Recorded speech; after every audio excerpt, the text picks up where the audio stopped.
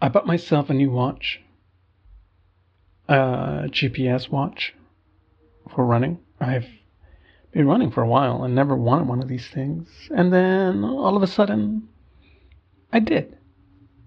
So I got one.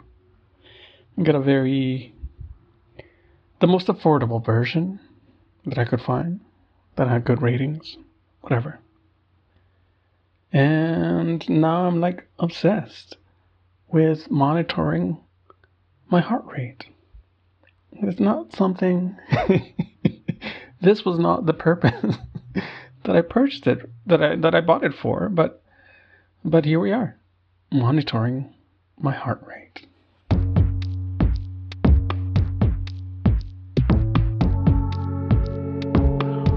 Welcome to another episode of The Sound of Doom, the Samuel-only version of Sound Digressions. I'll give you one guess what this episode is going to be about. If you guess SARS-CoV-2, you're right. I just can't get enough. Let's go.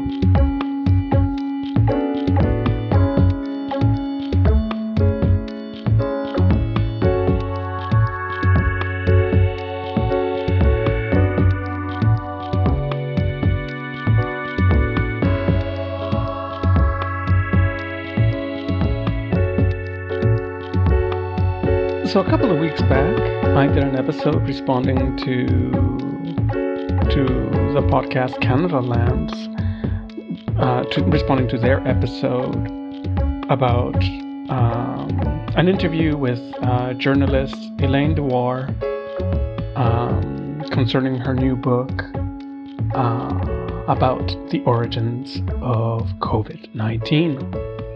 And I had various critiques. I don't think I did a thorough job, I did mention a few things that I thought were problematic with her analysis, or incorrect, where she gave herself permission to speculate much farther than other people had. I read some more. I analyzed it some more in my head afterwards. I didn't nitpick on tiny things. But there were it was bad. I feel like her takes were, it felt often like she read information as it emerged and not further when it developed. And that's why she was claiming that, that COVID-19 might have emerged that's why she was trying to draw a line between this 6 mine workers. I called them miners, but they weren't miners. They were there to clean up an abandoned mine. The 6 mine workers, the whatever disease they caught in 2012, which led to the death of 3 of them, had a direct lineage with COVID-19. And that's just not the case. I mean, once when she mentioned it, that was the first time I heard it. And then I went back and looked, and some of the reporters that she cited mentioned it. Was it? Yeah. Back in December 2020.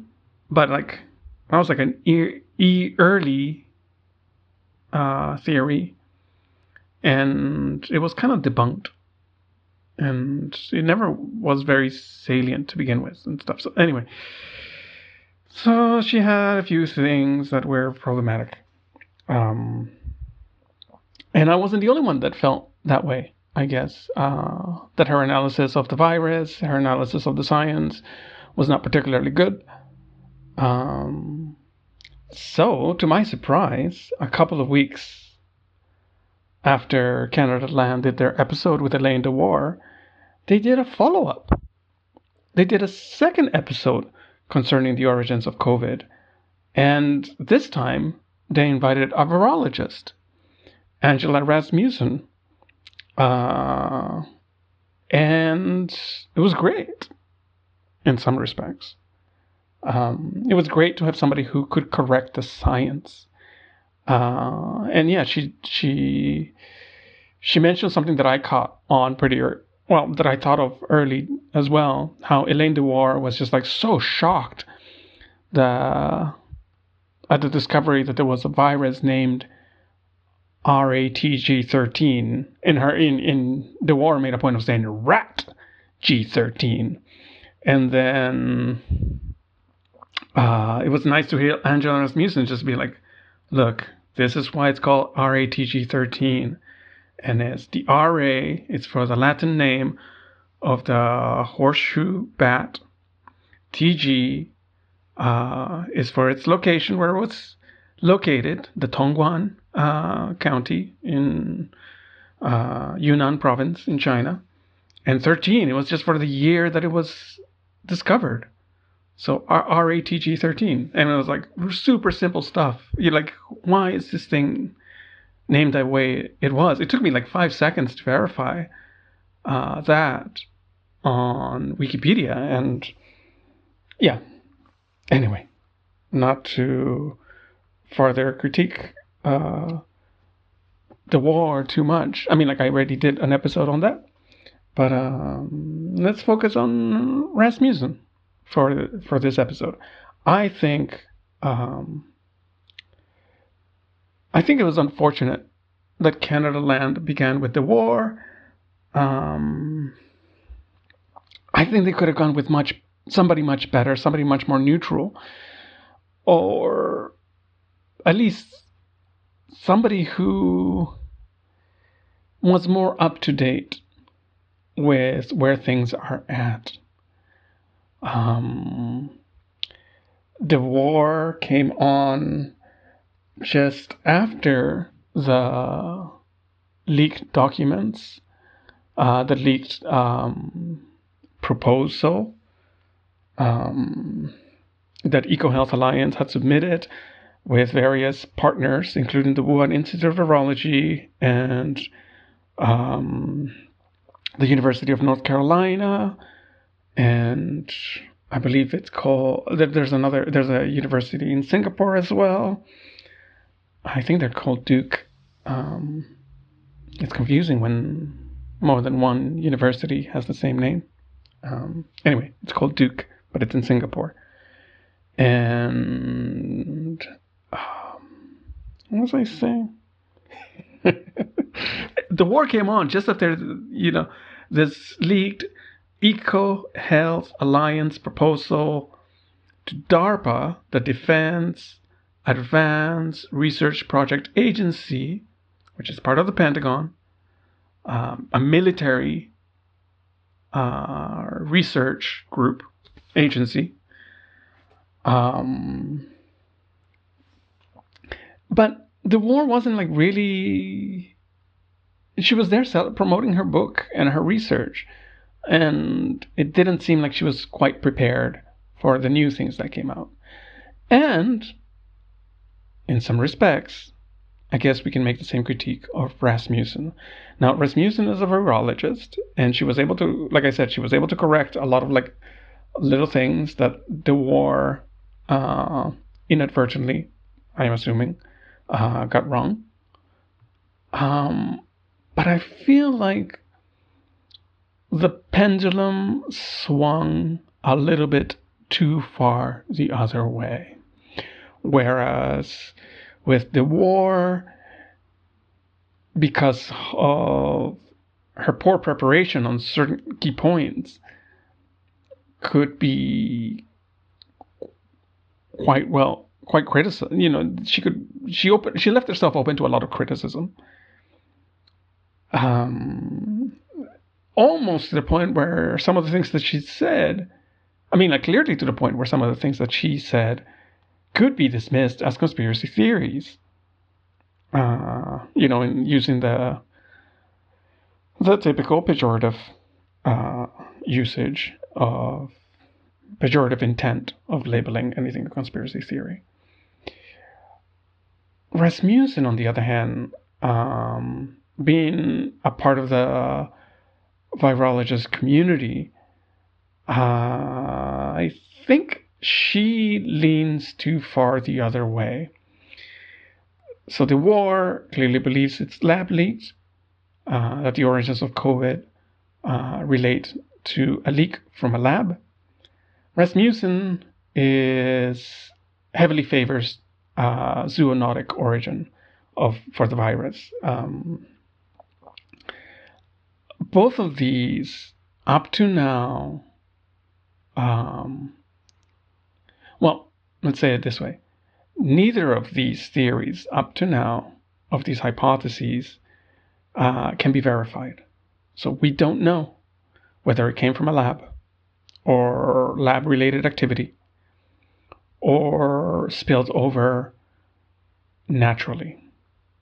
And there was one thing that Rasmussen did that, well, there were a couple of things that for me were like red flags. And I might get this slightly wrong, or I might make it confusing. I'm not a scientist. I'm not a virologist. From what I've been reading about this subject, I didn't get the sense that Rasmussen was presenting anything wrong. That is to say, I didn't, unlike with the war, in which even a layperson like me, who just follows things on Twitter and on the internet, I didn't perceive anything glaringly wrong with the science presented by Rasmussen. It'd probably be Rasmussen is not the best communicator. She knows she's an expert and has no patience, or it didn't sound like she had a lot of patience for explaining things, which to her are matter of fact, I guess, in some sense. She's not a teacher. She wasn't there to educate. She was there to present a case against the war. That was it. Did I mention that? She was there clearly to present a case against the war. So yeah, the pendulum swinging the other way towards zoonotic origins. One thing that Rasmussen did, which I've heard other people do as well. I feel like the first time I ran into this, I might have mentioned it on the podcast before, is, well, Jesse Brown, who was much better prepared for the second interview than he was for the first. It seemed like he received enough criticism to induce him not only to do a second episode, but also prepare himself better for that second episode. And one of the people that came up, both during the interview with the war and the interview with Rasmussen, one of the people that came up is Nicholas Wade and his reporting. He has done, as far as I know, 2 articles that have been published through the Bulletin of the Atomic Scientist, which you can find at thebulletin.org. And another one more recently that he released on his Medium. I think it's nicholaswade.medium.com. And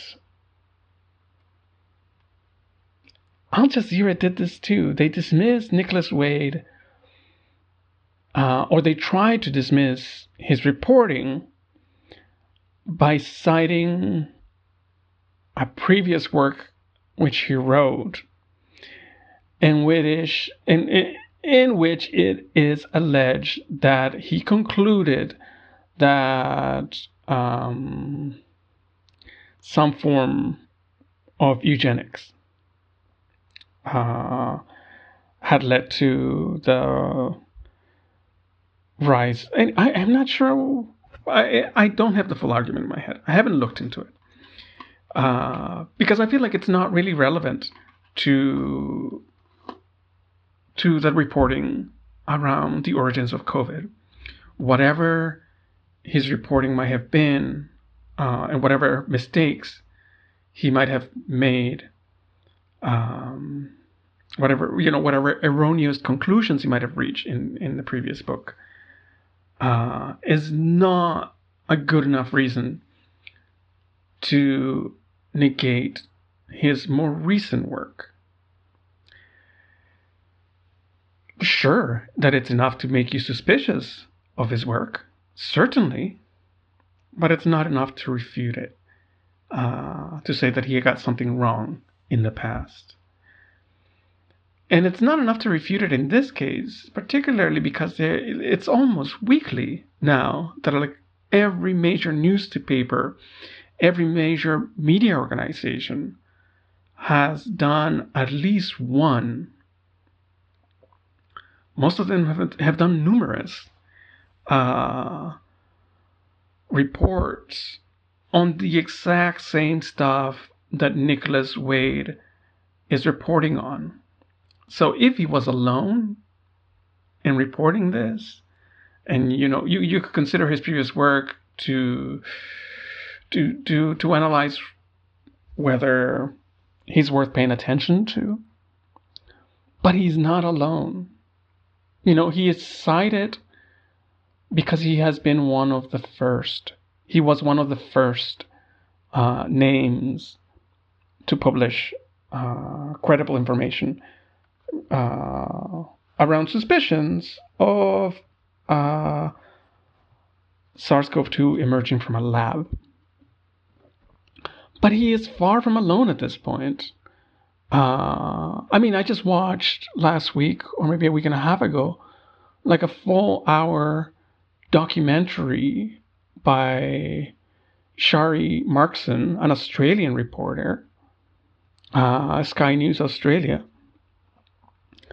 And she's published. She has also just published like a full book regarding the origins of COVID and the suspicion too that it's emerged from a lab. The suspicion is strong in her. Her thesis is strong around that. And I watched a Channel 4 documentary on the origins of COVID. That's from the UK. Just this week, another documentary has come from EC Radio-Canada. So it's not like Nicholas Wade is out on this island by himself. So doing what Rasmussen does, which is just like, she just says, I'm not going to discuss anything written by Nicholas Wade because he's racist. I feel like, considering all the other evidence around, I don't think it's a valid position to take.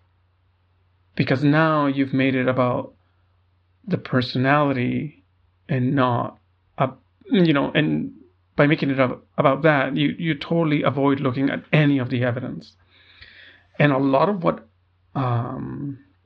Nicholas Wade has written about, particularly in the last two articles he published, it's regarding the secrecy and the lack of transparency and the secret meetings, that virologists in high places, that virologists with access to funding, they who control the money, they are being extremely obscure about the origins of SARS-CoV-2. They're hiding how much they have known up to now. And to mention it again, the DARPA proposal, which was rejected, as we said this before. Everybody has noted this before. Rasmussen also mentions that it was rejected. But the ideas were out there. The ideas for creating, what this DARPA proposal showed was that EcoHealth Alliance and its partners clearly had in mind to create SARS coronaviruses very similar to SARS-CoV-19. SARS-CoV-2, COVID-19, the virus that gives us COVID-19. So, one thing that Angela Rasmussen does, which I've seen happen on Twitter as well, by other virologists or other defenders of the zoonotic origin theory, is that they dismiss the idea that the furin cleavage site was inserted into a novel coronavirus. That this insertion could have happened, and the way they do it is to say that if this furin cleavage site had been engineered, it would have been better.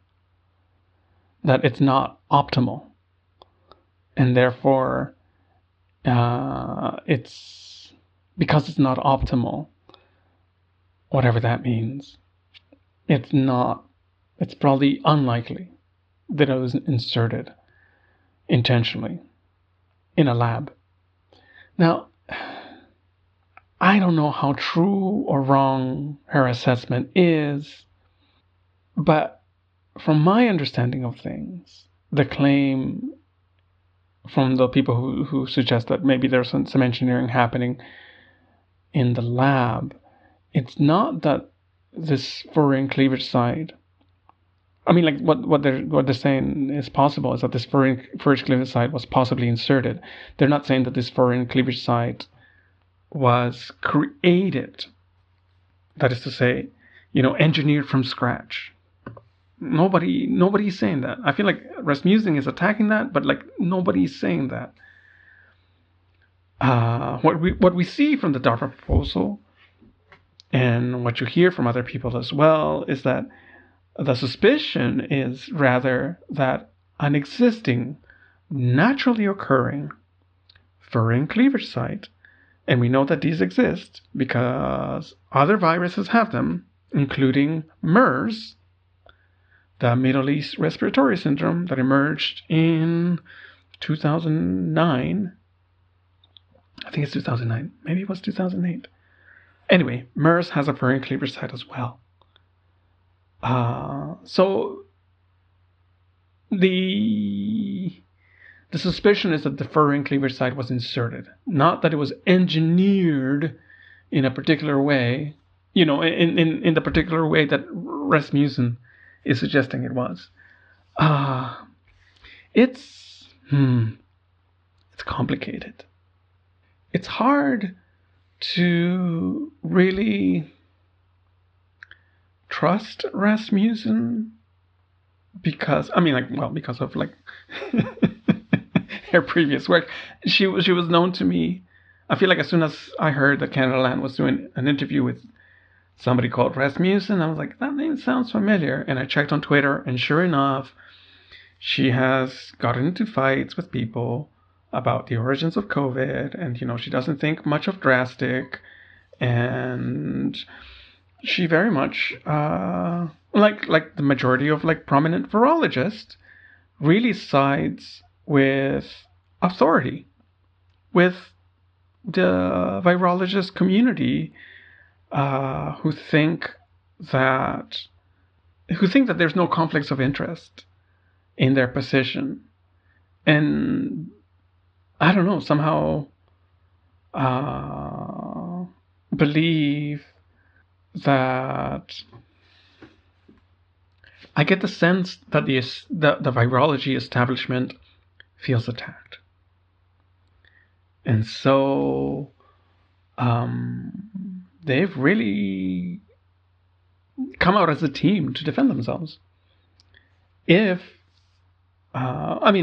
Because the lab leak theory would implicate a large number of them, a large number of prominent virologists and their research. Not all their research, just the gain of function research, like that being done at the Wuhan Institute of Virology, the University of North Carolina, and other labs around the world. And so to defend themselves, they appeal to authority. And who's the authority? Themselves. that's that's the argument. It's that nobody can know better than this select group of virologists how to assess virology. And this sort of gatekeeping is what led precisely to like the assessment in Nature Medicine and the opinion piece in the Lancet near the beginning of 2020 that really kind of froze all talk of a potential lab leak. If you don't know what either of those two things are, you can look them up. I guess they're quite common knowledge that it's quite common knowledge that the Lancet letter and the Nature Medicine article established themselves as though purporting that there was a consensus among scientists that zoonotic origin was more than likely, and that a potential lab leak was a conspiracy theory in the pejorative sense. So, yeah, Rasmussen is part of the team, and she's playing as part of the team, and thus does not accept any, or tends to not accept any critique, or I don't know. She does concede at this point that a potential lab leak is that a lab leak has not been ruled out. She concedes that, but from her analysis, and I don't believe that this is insincere in any way. From her analysis, zoonotic emergence of the virus seems a lot more probable. And one thing that I've been thinking about is that whenever the explanation is given, whenever like the evidence is presented regarding why zoonotic emergence is more probable than a potential lab leak, the analysis is always very jargonful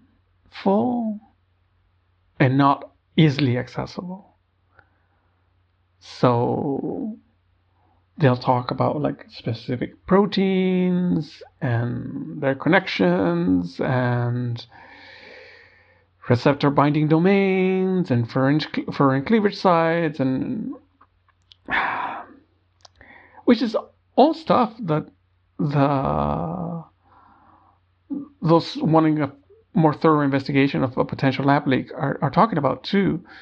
But maybe I don't know what it is. But the lab leak people tend to communicate better, tend to communicate more clearly, and maybe that's a factor of, I mean, like what do we attribute that to? Is it because they are not as expert, which is what the virologists would want you to believe, or is it because their case is so clear, it's easy for a lay person to understand, and the virologists are making it overcomplicated in order to, because the efforts to defend their position are so much more complicated. I don't know. All right, I'm gonna stop that. I'm gonna stop with this. I feel like, I really wanted to do like a second response. I think yeah, one other thing that Rasmussen touches on is uh, again, this is like the continuous like appealing to authority. We are the authority. Authority is right. Authority is might. Um, she attacks Alina Chan a little bit. It's not like a personal attack. It's what Alina Chan and another scientist whose name I forgotten. They published a preprint in sometime in 2020. A preprint is like they've submitted an article for publication to one of like a prestigious one of the well-known science magazines, and a preprint is immediately releasing the paper before it's printed, before it's accepted, before it's peer reviewed. So Rasmussen dismisses this preprint because it hasn't been printed yet. She's like, it's been stuck as a preprint for a really long time, and therefore it hasn't been peer reviewed, and therefore we cannot think about it. One of the interesting things, amongst the many interesting things that Alina Chan has shown in her continuous analysis of the potential lab origins of SARS-CoV-2, is critiquing precisely this culture of preprints and peer-reviewed and publication, and highlighting how it's flawed because political connections and affiliations can go a long way towards helping you get published. And she also cites the problems with the peer review process being secret, because then you don't know precisely how much of an effort someone has made to review a paper. And she highlights examples from that she has witnessed where, as somebody who has performed peer reviews, and, cases where somebody has merely edited a few orthographic errors, and other person, and that will count as a peer review, and another person doing like a thorough analysis of the science, and that also being considered a peer review. So there it is problematic to have these preprints out there that are not peer reviewed, but it's also the peer review system itself is not fantastic. It's not what it purports to be all the time. So, but Rasmussen doesn't think about any potential problems with the peer review system. She doesn't have to. She's an established virologist. She gets published. And, she's well connected. She's those people who published in Nature Medicine, she works with some of them. So there you go. Appeal to authority. Again, I felt so strongly. Like after Canada landed the first episode, I tweeted a couple of things to them, and I was like, maybe I should have started the podcast off with this rather than trying to get into the technical stuff, which, like, even I don't know. If I'm like, fuck. I'm so happy that there's like so many people out there now looking into it, and people with who are professional journalists, who are who are scientists, who can properly revise this information and talked about it. I'm not the best. I'm not qualified to do this. but okay. So I'll talk about what I'm qualified to talk about. So social media interactions. Which maybe I'm not qualified for that either. I have so few. But so after the first episode with the war, I tweeted a couple of things to the Canada Land account, stating how I thought they missed a few things.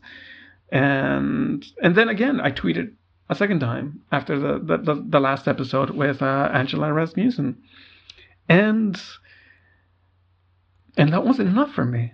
So I drafted like a longish. I don't know how many words it was. It wasn't that long. Like once I felt like it was really long, a really long email to Canada Land,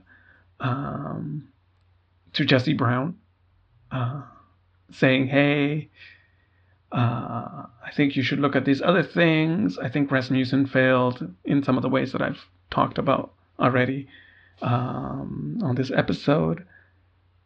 And here are some things that, maybe you would like to look at instead. I think that Nicholas Wade is worth reading. I think that Sharon Lerner and a couple of her colleagues at The Intercept did like some really awesome reporting and did like released a podcast episode discussing their reporting, which was really awesome, and they touch with a lot of things that Rasmussen doesn't touch, and they do a much better job. And yeah, anyway, I felt compelled to write an email, and that's very rare for me. I don't think I ever really want to. I mean, like even tweeting, it just seems like,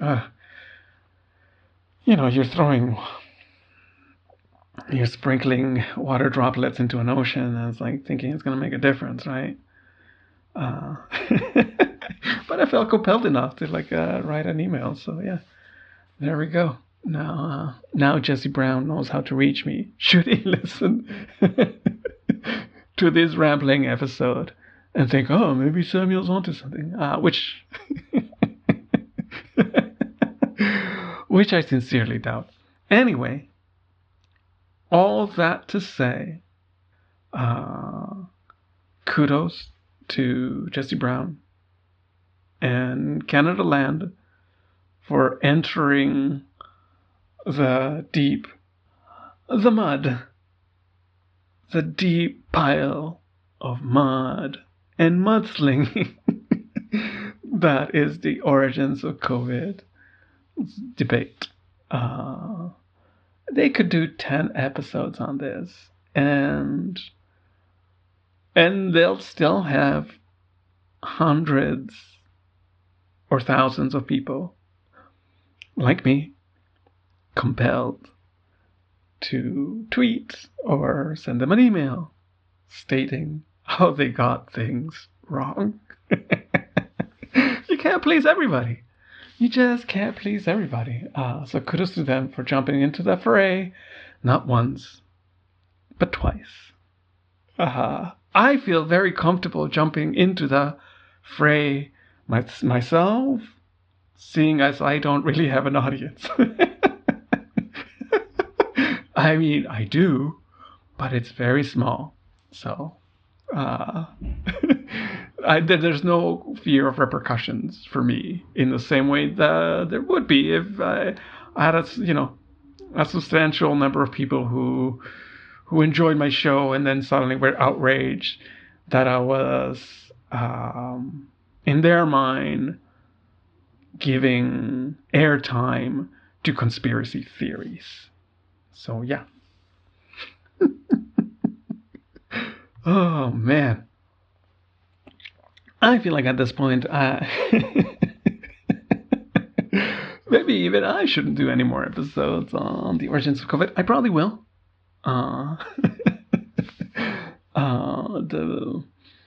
The World Health. I mean, like I still have to watch. I got like halfway through reading this article on EC Radio Canada today, and I think I found a link to another documentary. I bookmarked it on Twitter, but I haven't checked the link yet. But it seems like there's like a 2-part documentary put out by Radio Canada as well. So I'll check that out maybe later today. And yeah, so there's always more to say. There's always more to learn. And the World Health Organization actually this week is in the middle of organizing a new team to investigate the origins of COVID. It's called SAGO. I can't remember what it stands for. SAGO. Hold on, let me look it up. Okay.